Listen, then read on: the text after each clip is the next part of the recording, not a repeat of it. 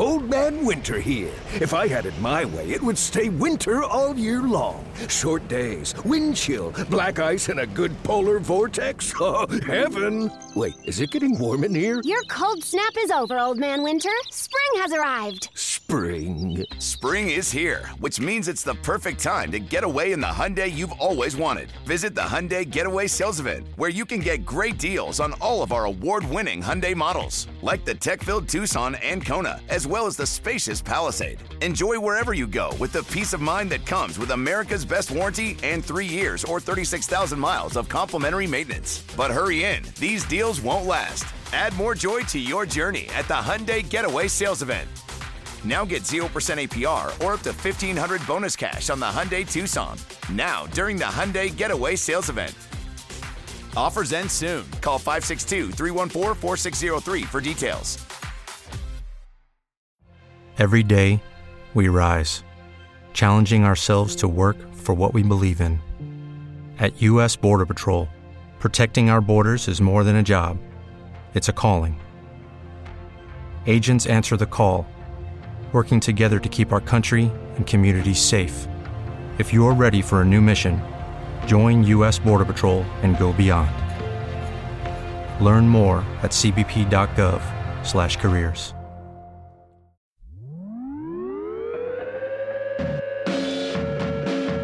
All right, and welcome to Fast Break Breakfast, NBA podcast.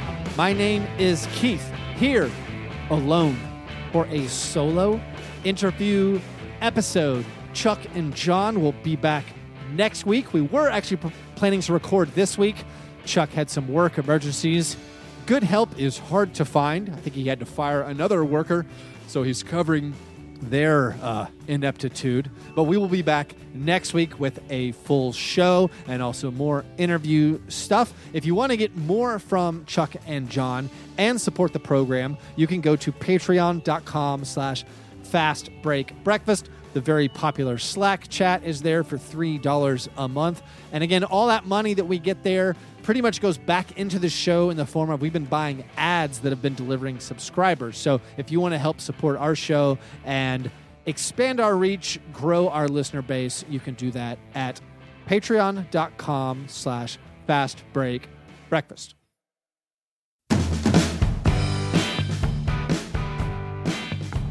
My guest today is the host of the Locked On Fantasy Basketball Podcast, a fantasy analyst for Basketball Monster, Mr. Red Rock B-Ball himself, Mr. Josh Lloyd. Josh, how are you? Keith, how you going? Man, I'm well. You jet lagged? You're still struggling getting back to that Southern Hemisphere life?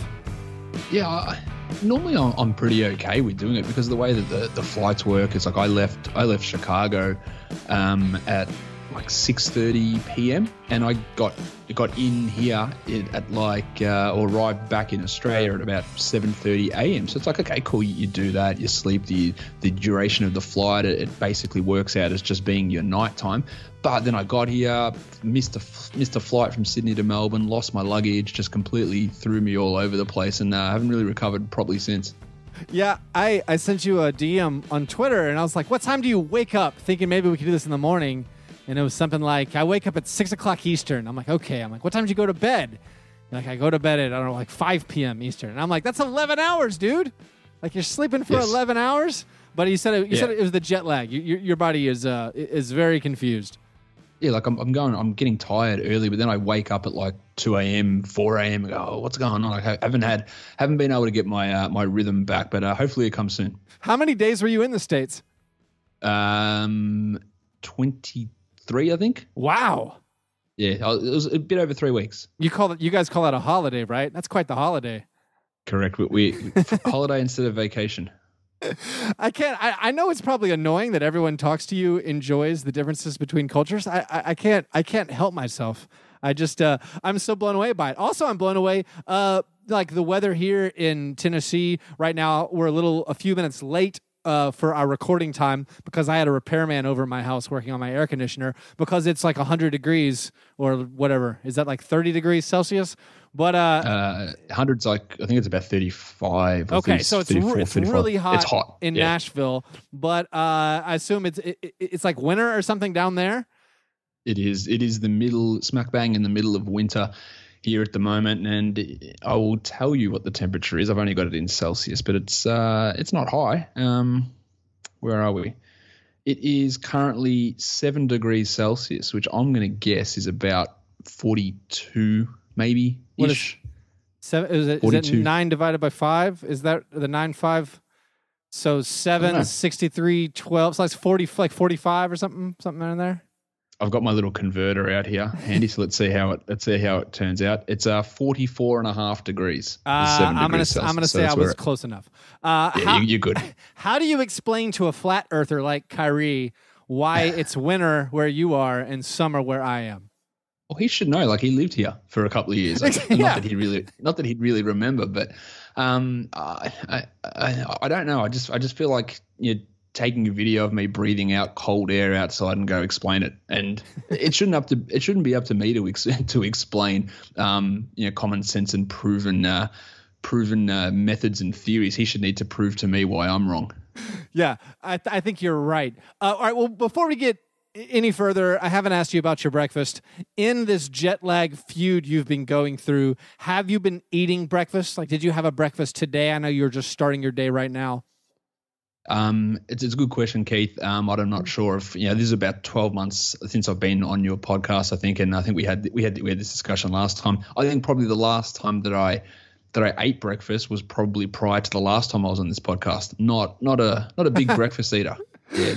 Have not eaten any breakfast. I'm actually going the other way. I'm trying to cut out lunch as well. Just go one meal a day. Just go bang. Wow. Just streamline the process. Just dinner. That's it. But part of that is, Keith. Now you saw me in Vegas. You're a slender man. You've got you're quite athletic marathon runner's build. I'm not quite so much. But by the time you'd seen me, I'd lost like 25 pounds over the previous 3 or 4 weeks, and I'm still going at that. So I'm just cutting out the meals. Dinner, that's it. Let's go. Let's cut out the meals. Go to the gym, work it out, and I'm still got I'm looking at trying to lose another 7 kilos. So we're talking about another 15 pounds. I don't have much experience with this. I'm told the best way to lose weight is still to eat healthy and exercise. I don't think the starvation plan is recommended by doctors. I'm not a doctor at this point, but to me, weight loss is a pretty simple calculation. It's calories in versus calories out, and you want to make sure that you're burning more calories than you're consuming. So however you want to make sure the food you're eating is healthy. So I'm not going out there and go, cool, I'm having one meal a day. Let's go get 7 Big Macs, and that's my calories for the day. Like, you got to make sure you're having the healthy food, but you got to make sure that your calories are less than what you need to sustain the day, so that your body burns off what's there. And it's been working for me. And I just drink a lot of water to fill my stomach to make it think like it's eating lunch. I guess your plan's okay, but at some point you hit a point where you actually need to match the calories you're exerting with the food you're putting in. Like, otherwise you just keep dropping and dropping. So once I get to that zone where I want to be, then the lunch will come back in, and you never know, Keith. Maybe you'll bring in breakfast, and we'll do an emergency podcast to discuss what I'm eating first thing in the morning. I hope when you do add breakfast, you will at least let me know. I have a grin on my face because I'm still cracking up to your response to my question, if you had breakfast, with "That's a really good question, Keith," which is like the cliche podcast guest answer. Like, I mean, when you listen to podcasts, anytime the guest is like, that's a really good question, it's not. Like, it hardly ever is. But to receive that on the "Did you eat breakfast?" it actually cracked me up, and I'm still giggling about it. Anyway, the reason it was a good question is because I needed to go further and say, forget breakfast, man. I'm cutting out lunch now. We're getting into a whole new area. So that just wasn't a simple yes or no for me. Okay, is there another mammal that only maybe eats like one big meal a day? Maybe something from the Australian continent. I don't know. Like, are koalas known just to? I guess they're kind of just getting high all day. That's I think the koalas sleep about 22 hours a day and just sort of eat little bits. So I reckon that might be an apt analogy. All right. Well, now that we got the breakfast out of the way, let's talk about something. You are a self-professed, although many believe in you. You're an expert on fantasy basketball, and I think the big question is, after these summer leagues, when we finally get a look at the rookies and second-year players, but mainly the rookies, and we get excited and we make big, pronouncements and snap decisions on those rookies. But so as a fantasy basketball expert, who are the guys who really popped out to you at Summer League who you think are going to be the best fantasy prospects next year? First of all, I hate the word expert, Keith. Hate it. No, I refuse to use it to describe myself. I'll say analyst, someone who looks at it and spends too much time doing it. But as for the rookies who are going to be the most impactful, look, last year obviously it was a struggle for 2016 drafted rookies to have too much of an impact. We saw the best three rookies, two of them weren't drafted last year in Embiid and Šarić, with Brogdon being the only really one to be a consistent fantasy option, and even then, he wasn't really a consistent fantasy option because Jason Kidd took him about 4 or 5 months to determine that he was his best option to play in the backcourt over Matthew Dellavedova. So we didn't really get too much from the young guys in terms of fantasy last year. This year it's going to be a completely different story. You're going to see a big production and fairly decent minutes from a lot of guys. You've got Lonzo Ball. To me, is probably, for this season at least, going to be the number one fantasy guy. His scoring might be a concern. I think it almost definitely will be a concern. He's not going to score much, but he is going to be an interesting fantasy guy. Markelle Fultz, Dennis Smith Jr., they're going to be your top three guys. And then I'd throw in a bloke like John Collins in Atlanta, who has got the fantasy profile to be fantastic, but he's also got a massive opportunity in terms of just what's happening with that team for him to really step forward and get himself a fair amount of minutes. So while last year we had like one drafted player maybe crack the top 150, this year we could have easily 4 or 5 guys inside the top 100. So you think Lonzo Ball is going to be first off the board? What kind of production do you project for him? I think that there's a number of reasons he'll be number one off the board. Number one is he plays for the Lakers. And there's an extraordinary amount of hype around him, but it's not unfounded in terms of fantasy numbers. Like when I do all these, really, really basic projections before the draft and before we know what team they go to, like he was out of the upper echelon guys.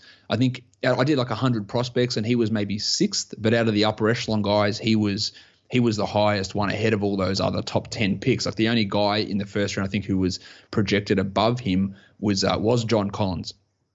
From Atlanta. So Ball's got that game. The assists are super valuable in fantasy. He blocks shots really well for a point guard. He gets steals as well. He had an extraordinarily high field goal percentage last year, which is not going to translate at that same level this year. But his ability to maybe average 7.5, 8 assists, even though it might only be on 12 points, and he might shoot, instead of the 71% he shot on 2s last year, he might only be 45 this year or 46. Like his ability to get assists, steals, blocks, rebound pretty well for his size is going to make him a valuable player. But with all rookies, Keith, they get overdrafted. I saw someone the other day tell me, I'm going to be taking Lonzo Ball in the second round. I went, cool, you do that, mate. You just lost. Like you're done. That's the sort of stupidity that tends to arise amongst people when rookies come in, is they go real hard and they draft them at their absolute 1% best case scenario, when in reality they're not going to get to that level. You say that, but the first year I played fantasy basketball, and if you don't know, I guess I've only played fantasy basketball for a couple of years, and one of the first leagues I played in was in one of your Red Rock listener leagues. I drafted Karl Anthony Towns and Devin Booker as rookies, just like, why not? These guys are going to get a chance. And I got to say, I enjoyed it. Felt like they did good. Towns worked out well. There's no doubting that, but in general, you would have had to take him maybe about pick 50-ish, and I think he finished the season as maybe the 35th ranked player. So it was a little bit of value, but yeah, Devin Booker, I don't think Devin Booker finished inside the top 170 in that year. So the odds are, look, and there will always be players like there, Steph Curry, Chris Paul, Kyrie Irving. These guys are all top 20, top 25 guys in their rookie season. But we're talking about 3 guys over the course of the last 15 years or so that have had such high impact seasons as rookies. And then you got all the other guys who don't. And in general, you have maybe on average 2 to 3 players as rookies who finish as top 100 fantasy players. And in general, you'll have 8 guys who get drafted in the top 100. So it's a losing proposition in most, and it's always risk management. Where am I taking this guy? Which guy is it? But as a general rule, rookies underperform what they're expected to perform at. So does that mean if you're in a non-dynasty league, you're probably not ending up with many rookies? Yes, that's correct. Especially, look, there'll be guys like I'll be in on a guy like John Collins who won't have the hype of Fultz, of Smith, of Ball, and if I get him at pick 110 or 120, I'll be happy with it because I look at those last couple of picks as throwaway picks anyway. You're going to drop those guys, but if it pays off for him, he could crack the top 60. There's a chance of that. But to get Fultz, to get Ball, you're going to need to potentially reach inside that top 50 anyway, when that's probably what their ceiling is as it is. And the same with Smith, and people are going to reach on guys like Jason. People are going to draft Jason Tatum, and he's not going to have an impact. They're going to grab Josh Jackson, and he's going to go way too high.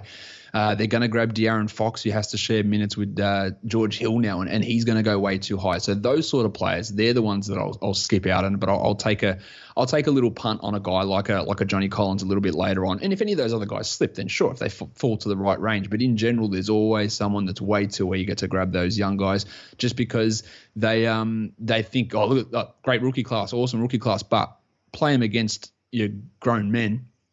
There's shortcomings. They do come out pretty quickly, especially for those first 3 months of the year.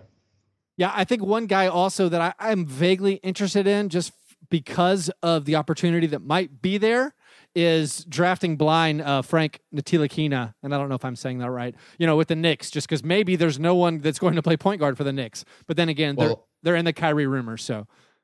Well, that's. I was just before we started this show, I was listening to an older Zach Lowe podcast with Howard Beck and Ian Begley, and they were talking about Ntilikina. It's a silent T, which I always used to go to silent N, but it's a silent T. And they were saying that the Knicks are fine opening the season with him as their starting point guard. Now he is the guy. Yes, he's the starting point guard. He'll get the minutes, but his projections don't look great from a translation from Europe just in terms of his first year. And while he will play the minutes, I would expect horrendous shooting percentages, poor scoring. Yeah, and I think he will struggle in a big way. But as I said, you take him with one of those last picks and somehow he absolutely comes out flying, then good on you. It's worked out fantastic, but he's not someone you go, I'm going to go at pick 60 for Ntilikina, and that's the 0.01% chance that he gets to that level. All right, some of the big name guys who have changed teams this offseason. Let's look at some of them and how you project their fantasy value to change. So what do you think? What do you think the effects are of, say, the Paul George trade? I think it has to impact him, and it has to impact Russell Westbrook in a negative sense. Now, a lot of people will cry out, "Oh, but it'll help their efficiency," and it probably will. It probably will help their efficiency to some degree, but when you're helping, efficiency is good, and that's a good thing in fantasy as well. But if it's decreasing, 4 or 5 of your counting stats and increasing one of your efficiency stats, the overall net value is a bit of a decrease, and it's not going to be a huge decrease. But we saw that 2015-16, Steph Curry and Kevin Durant were the number 1 and 2 players in fantasy. They joined up and they become like 4 and 5 or 3 and 5 or whatever they ended up being ranked. So while it wasn't a significant tumble, it was big enough to drop them down. So Westbrook could move down from being the number 1 or 2 guy to being the number 4 guy. Paul George could move from being 13 to 15 to 17 to 18, that sort of a range. Just a small enough jump. Now, the other thing that's a part of that is that so many other of these top fantasy players teamed up as well. So maybe it doesn't change them at all. Gotcha. So what about, and I guess that the same category is, I'm looking at the Chris Paul and James Harden situation where I think Westbrook doesn't get as many triple doubles. He's not going to be the triple double guy again with Paul George there. Same with James Harden. I assume Chris Paul is going to cannibalize a lot of his assists. So how do you think it affects both of their numbers, Chris Paul's numbers and James Harden's? I think you hit the nail on the head that both of their assists will drop a little bit. Now, they're not going to play a single second, I don't think, apart from garbage time, without either Harden or Paul on the court. I don't think there's any doubt about that. Those 2 guys, Harden will play his 34, 35 minutes. Paul will play his 31. They'll play some together, and they'll take their own little parts on the court, which is they'll have 15 minutes, 16 minutes where they're on their own on the court. So they'll be able to get their numbers happening there. But you have to assume that their assist numbers are going to drop. Harden's scoring may drop a little bit as well. I think that will be especially influenced if Carmelo Anthony joins too. That'll just cop a little bit of a hit too. So I think we see both of their numbers dropping. But Harden and Westbrook were the number 1 and number 2 guys last year, so they're both going to take a hit back. So it just really opens up that top end of fantasy drafts for all of these guys to be in consideration. Could it be Harden? Could it be Westbrook? Could it be Durant? Could it be Curry? Could it be Davis? Could it be Towns? Could it be Leonard? Could it be Antetokounmpo? Like, there's just everyone who's in this mix now that can all be that number 1 guy just because of these little tiny hits that so many of these guys are taking. Looking at some of the less, so those are like the big top guys, kind of the next tier of guys who moved. Do you think these guys' numbers are going to change very much? And that's Jimmy Butler, Paul Millsap, or Gordon Hayward? Jimmy Butler, I don't think he's going to have too much of a negative impact. Now, he had a pretty good season last year just in terms of his assists. If Ricky Rubio still had been there, then that would have impacted him in that way. But Jeff Teague is not too much of a concern there. I think that Butler arriving is going to have a negative impact more on Wiggins rather than the other way around. And Wiggins will lose a bit of usage. Towns will lose a little bit. And maybe Butler loses a little bit too. But I think Butler will be relatively similar. It's not like his minutes are going to go down or anything like that. We don't have any concerns with that with Thibodeau running things. So I think Butler will be fine. Gordie Hayward, I think he definitely has to lose some value just playing alongside Isaiah Thomas in terms of shot attempts, and scoring is going to go down. I think that we might see him handle the ball just a little bit more, and Isaiah can play off it a little bit also. And I think you're going to see Gordon play at the 2 a little bit more this season, where he was playing a little bit of small ball 4 in Utah. But with the exceptional amount of wings that Boston has, there'll be times when you see Gordon Hayward playing alongside 2 other guys like Crowder, like Jaylen Brown, and that might have an impact on his field goal percentage and maybe his rebounding numbers too. So I think he is going to cop a little bit of a hit also. The other one you said, Millsap. Now, Millsap dropped quite considerably last year as well. And there's 2 reasons for that. One was playing alongside Dwight Howard, which really reduced his block numbers, impacted his field goal percentage, pushed him further out of the paint. And the other is the fact that he's 32 years of age. Now, we don't know which one of those was the biggest impact on those, and that's going to be the interesting thing to see this season. But with Nikola Jokic playing alongside him, he's obviously going to get really good looks from passes. He's going to be required more to be more of a rim protector, so I think we can see his block numbers coming back up. But his 2015-16 block numbers were by far a career high, so I wouldn't expect him to get back to that level. All in all, I think the change of moving away from Dwight to playing with Jokic, and then that is then offset by him being another year older, probably leaves Millsap about the same as where he was the year before. Looking at the Brooklyn Nets, a team that you don't normally have a lot of fantasy guys from, Brook Lopez, probably the only guy that was used much last year. They picked up a couple of guys who probably weren't on many rosters last year, but maybe will have an opportunity, and that is D'Angelo Russell, who should get plenty of shots, and then another guy, maybe Alan Crabb. Do you think those guys are going to be worth, or I guess, do you think Crabb's going to be worth owning? Will he get enough shots? And then what do you think D'Angelo Russell's going to be doing?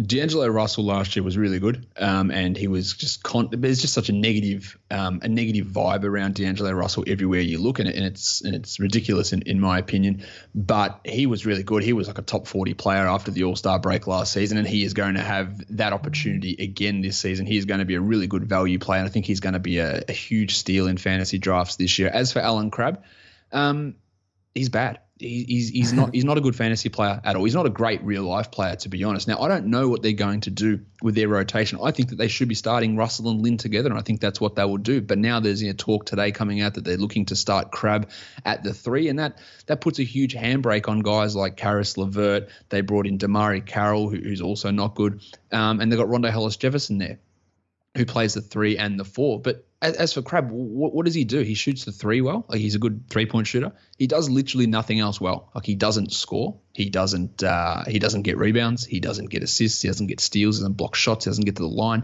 He does nothing else apart from shoot threes, and he does them at a high percentage but low volume. So he played 28 minutes a game last year. It wasn't like he was playing just 20 minutes a game and he's going to see this huge increase. And yeah, he comes to the Nets that don't necessarily have a lot of talent, but they also do have these guys like Karis LeVert, Damari Carroll, and Hollis Jefferson, who are all going to play in that same position as him. So he's not going to come out playing 35 minutes a night, having 28% usage and doing all these things. He's just a bad, low upside fantasy player, in my opinion, that people will get sucked into, and I probably won't be one of them. Another guy who is mainly known as a shooter, who might have a chance actually to shoot even more three-pointers this season, is JJ Redick in Philadelphia. Do you think he's a guy that you should be looking to get for that three-point category and maybe having even more shots than he did on the Clippers? No, not really. He was a guy that did struggle at times with the Clippers last year. His minutes did start to come down. He's older again. We talk about Millsap and the extra year of age coming onto that, and he'll hit threes. There's no doubt about that. But you can get threes from so many other guys, like a person that you're pretty familiar with, Keith, like Troy Daniels averaged over 2 threes a game. Like, if you want to get threes, you can get threes from random guys that you can just find on the waiver wire and add them in. There are players. Nick Young averaged 2.5 threes a game. He does nothing else, and Redick is getting really close to being that sort of a guy that just gives you threes and nothing else. Previously, he'd give you a lot of threes, but really high field goal percentage. But as the age moves on, and we saw that a bit with Kyle Korver as well, is that those field goal percentage numbers start to come down. He doesn't get to the line as often, and he offers pretty much nothing else. So to me, Redick is just a waiver wire last pick sort of a guy that offers you threes when you can literally stream them in from pretty much anywhere.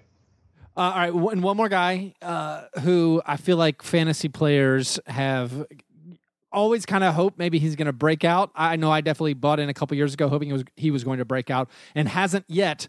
Finds himself on yet another new team, Victor Oladipo. What do you see for him?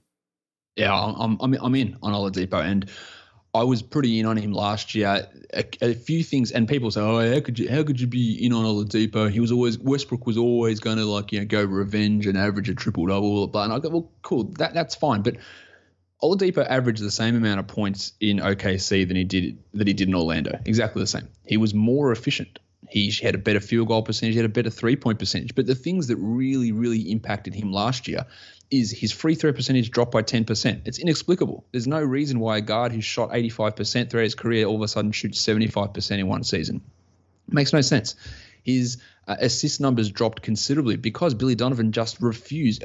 Billy Donovan's idea of point guard is, let's find the worst point guards we can possibly play and put them as the backups with Samaje Cristone and Norris Cole. When you've got a guy who, for the 10 minutes a night that Westbrook's off the court, Oladipo could have run that point guard position, and he just refused to do it. And that caused his assist numbers to go from 4.5 to 2.5 per game, which was a massive drop in his value. His defensive numbers, why did his steal numbers and shot blocking numbers almost get cut in half? Like, that's got nothing to do with Westbrook, just weird numbers that didn't really make any sense. But he goes to Indiana now, and instead of sharing the point guard or the ball handling with Russell Westbrook, it's Darren Collison and Corey Joseph, guys who aren't dominant ball handlers, guys that aren't guys that are going to have the ball in their hand the whole time.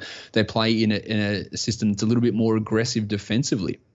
Monte Ellis is a guy that in Indiana was averaging 2 steals a game. Paul George got a lot of steals per game. Oladipo can move into that, and he is going to be a player that everyone hated last year, and he's going to be a super value this year, I think, as he gets those assist numbers back up, the defensive numbers back up, and hopefully he figures out how to shoot his free throws again. You said a lot of good stuff there. You kind of got me excited about Oladipo. And it's actually funny because on our regular show with John and Chuck, I find myself defending Oladipo a good bit. But I'm kind of thinking also, and this might just be in real life as opposed to fantasy. I'm kind of thinking maybe we're 3 teams into Oladipo being like the next Jeff Green, where we talk ourselves into him every year for like 8 years until we finally like, you know what? Nah, we were wrong. Like, he looks kind of good. He's got some tools. Maybe he's not there, but I don't know. I'll trust you. Maybe I'll take a flyer and see if Oladipo can pick it up this season. Some personal questions for my own fantasy team, and this is the real reason why I brought you on. In a dynasty league, I'm looking at Devin Booker, a guy who I haven't enjoyed that much, and I got a difficult keeper question. Do you think his stats have kind of plateaued because he played so many garbage minutes last year? All of his big games were just the ridiculous extended garbage minutes, huge fourth quarters and losses, 70-point games in a loss. Do you think he's going to get better efficiency-wise, or do you think maybe he's kind of plateaued with his fantasy production? I think that he will increase his fantasy. We're only talking about his third season, but I don't think that anyone should be valuing him as a top 20, top 30 sort of a fantasy player. He just, the efficiency has, and I get into arguments with people about this all the time, because even since he came in, I really liked Devin Booker, and I was very much into him. Really good guy, good player. I was really, really into him. But people say, he's Klay Thompson. Like, he's not Klay Thompson. He's nowhere near Klay Thompson. Klay Thompson's a very good defender. Devin Booker is one of the absolute worst defenders. Klay Thompson is a very good three-point shooter. Devin Booker is not, and he's never proven to be a good three-point shooter. He looks like he can be a good three-point shooter. He looks like Klay Thompson, but he never has been. He's a scorer, but he is not a shooter. He's not a knockdown three-point shooter that's going. Klay Thompson hit 40% of his threes every year in the league. Devin Booker's like a 33, 34% guy who's 41, 42% from the field. Like, he's not efficient. He takes bad shots. He takes contested long twos more than he takes the three-pointers at times. And that's an impact. So we have this idea, and it just gets burnt into everyone's head that, he's Klay Thompson. He's not. He's Devin Booker, and he's got his own certain parts of his game, but it's not as totally fantastic for fantasy. He's not blocking shots. He's not getting steals. His assists are okay, but he's a poor rebounder. He's got bad efficiency. He's not hitting volume threes as well. So I think that his value is very, very high in some people's mind, and it's nowhere near that high in my mind. Yeah, I think I'm going to cut him free. You know, I feel like his keeper price this coming year, it's going to be like where he should probably be drafted. So I think I might be done with the Devin Booker experience. But then once I let him go, I'll probably enjoy his game again. So I feel like I've been mad at him for 2 years now. So maybe if he's not on my team, I'll like him a little more.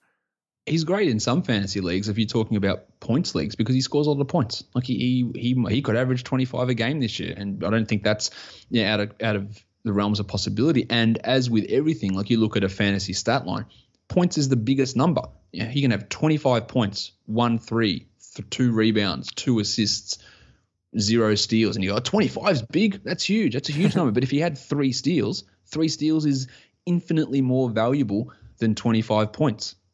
But because 25 is 8 times as big as 3, rough math, it looks better. I go, but yeah, mate, he's 20 years old. He averaged 25 points a game. Yeah, I know that, but everything else was well below average. So it does really influence people's mind that he's a big time, big point scorer when the other areas do drop off. And this is no criticism of Booker at all. It's more just let's put his production into perspective from a fantasy point of view and try not to go completely over the top with it. That dumb fantasy voice impression you were doing, I was taking that as an offensive American stereotype. I just want you to know that. I think you were making fun of Americans. But I wasn't even using my American accent. Would you like to? I don't think so. It's bad. It's real bad. It's sort of like this. It's a weird TV American accent, like Californian sort of weird. It's not good. Why don't you say in your American accent, let's go get some Chick-fil-A and Chipotle? Okay, let's go. This is going to be bad. Let's go get some Chick-fil-A and some Chipotle. That was perfect. That was great. There you go. You sound like all my friends. All right, to wrap up, I want to start with our Patreon supporters that we have for Fast Break Breakfast. We did a fantasy league last year. This year, I'm thinking about I want to make the best fantasy league possible for our supporters. And again, I'm a novice at fantasy basketball. You call yourself an analyst. I'll call you an expert. In your opinion, what is the absolute best settings for a fantasy basketball league? And I will say, I like head to head. I think head to head's the best. But so, what do you think are the best settings for a fantasy league? First of all, the best way to do it is in your draft, do it as an auction draft. That's your number one. Oh, definitely. Best thing to do. You got to do an auction draft. That's your number one thing to do. Absolutely. I'm trying out something with head-to-head leagues this year because I hate turnovers as a category. Really, really despise them. Get into arguments about, but they represent what the person's real life value is on the court. And I had this discussion with someone the other day. Well, does it really? Because all of the teams that had the highest turnovers were the best teams. The players with the two leaders in turnovers per game were first and second in MVP. How does turnovers, he doesn't turn the ball over, he's a good player. Doesn't turn the ball over because he doesn't have the ball, because he's not good enough to have the ball. We actually talked about this last time, where I was, again, as a fantasy novice, coming to you with turnovers is the dumbest category in the world. Oh, it's terrible. In head-to-head. If you can win a category by not playing people, it's a bad category.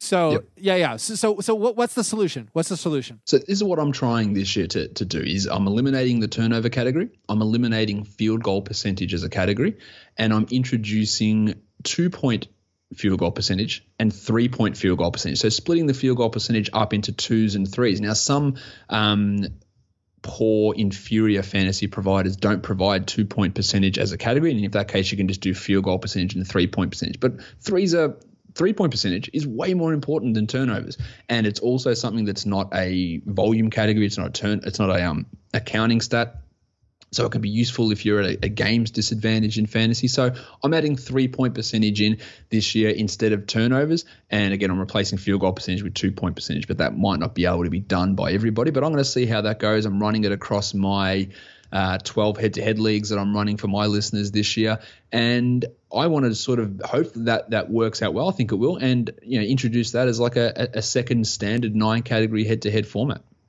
That's really good. I was actually thinking maybe like a turnovers per minute, but I don't know any place that calculates that for you. The other one you can do is you can split your rebounds into offensive and defensive rebounds. I would never go offensive and total rebounds, because that's a double dip. You can do offensive and defensive, and that's the other, people. You got to try and avoid the double dip as well, which is why I want to split field goals into 2s and 3s, because otherwise your 3-point percentage is influencing your total field goal percentage. And the other one people love to add is adding free throws made, but that's a double dip onto points. Like every time you hit a free throw, you get a point and you get a free throw made as well. So I don't like the double dip aspect of that. But the offensive defensive rebound split is definitely another way you can go. That's pretty good. All right, so I'm going to see if my dynasty league that I'm in, that I care about, maybe we can get rid of turnovers. That's interesting, that the 2-point percentage and 3-point percentage. That's a good idea. All right, last question before you get out of here. I know you are a Bulls fan, or at least you were last time I talked to you. Yeah, barely. Yeah. You're barely a Bulls fan. So we check in with you every 9 months or so. How are you feeling about your boy Nikola Mirotic right now? And that's for fantasy purposes and in real life purposes. I want him to go to another team, because the Bulls are just going to screw it up once again. They have absolutely no idea Fred Hoiberg has no idea how to use him. I think that if he goes back there, they're going to jerk him around again and rotate him through with Bob Portis and Larry Markkinen. They're going to play him 23 minutes and try and make him spot up. And he's not a spot up shooter. That's not what his role is. Give him the ball. And you see it in those times where he's had those excellent marches the last 2-3 years. It's because they just give him the ball and let him create, let him attack closeouts, let him move, let him pass, let him score. And he does all this, but they've got absolutely no idea how to use him. So I want him to go to another team where they can go, all right, cool, you're going to be our guy that's going to play 27 a night. We're going to use you in a non-stereotypical, you're a white European, just stand out and shoot threes type of a way, because that's just not what he is. So you're still a believer, still a true believer. Oh, in merit, absolutely, because you see it, and you see him play, and just have a look what he did in March when they decided to use him in a more consistent manner. And then after Taj Gibson got traded, and we saw, okay, look at this. Spacing works. Every one of the Bulls, top 8, I think, 2-man lineups involve Nikola Mirotic. Mirotic and Butler. Mirotic, it was just opening things up for everybody else. He can space, but he can also create. And Hoiberg's the worst coach for him, so he needs to go somewhere else. And I'm not sure where that is. I would have loved him to go to Brooklyn and just, hey, let's just start him and go sick from there. But I don't think that's going to end up happening. And he'll be back in Chicago, and my frustrations will mount once more. Let's work out a restricted free agent swap from my Memphis Grizzlies. JaMychal Green to the Bulls, Nikola Mirotic to the Grizzlies. I'd be a fan of that. Yes. Yep. Yeah, that's a massive win for the Grizzlies. And you've got literally no power forwards really at all, unless you want to talk about Deontay Davis. None. No, literally no power forwards on the roster. It's insane. All right, well, hey, so, Josh. Yeah. He goes there, he would kill it. I'd love that. That's a good idea. Let's do it. Let's make it happen. Josh, thanks so much for coming on with me again. Hopefully we can get you back on, maybe right before the season, with all your fantasy sleepers and studs. Tell people where they can listen to your podcast and get all that daily fantasy advice. Well, you can find my podcast wherever good podcasts are downloaded. iTunes, which is now, believe, called Apple Podcasts, Stitcher, Google Play, TuneIn, and we are now on Spotify as well. So if you want to listen to your podcasts on Spotify, the Locked On Fantasy Basketball podcast is available there as well. So you can go and find that, download it, listen to me for 5 minutes, and then shut it off if you get sick of my voice. But at least download it. That helps the numbers. Yeah, and also you can telling our listeners you can join Josh's Patreon and join his very intense fantasy basketball leagues. I know a lot of fantasy basketball fans are out there, and so you can find that good competition over with Josh. Well, hey, bud, good talking to you, and hope you get over that jet lag, and I will talk to you soon. Thank you, Keith. All right, thanks again to Josh Lloyd on Twitter. He's at RedRock_B-ball. He gives all kinds of fantasy advice. I see him responding all the time to all kinds of questions. So if you have fantasy basketball questions, you can at him, follow him, get all that good information. If you want to support our show, you can do that at patreon.com/fastbreakbreakfast. Again, we're going to get a couple fantasy leagues going this year. We're going to do one of those head-to-head, I think, leagues again. There also is talk of my own iShop League where you're rewarded for negative fantasy performances. So that will be a lot of fun. Again, if you want to join that, go to patreon.com/fastbreakbreakfast. We're gonna revamp a lot of those tiers and rewards now that we've learned more about Patreon and what we're going to put out and do. So again, you can get involved there. You can follow me on Twitter at FastBreakBreak. Like us on Facebook. You guys are the best. Thanks for listening. And remember, breakfast is the most important thing. Yeah, never apologize for being G&G. Fast break, man. You understand?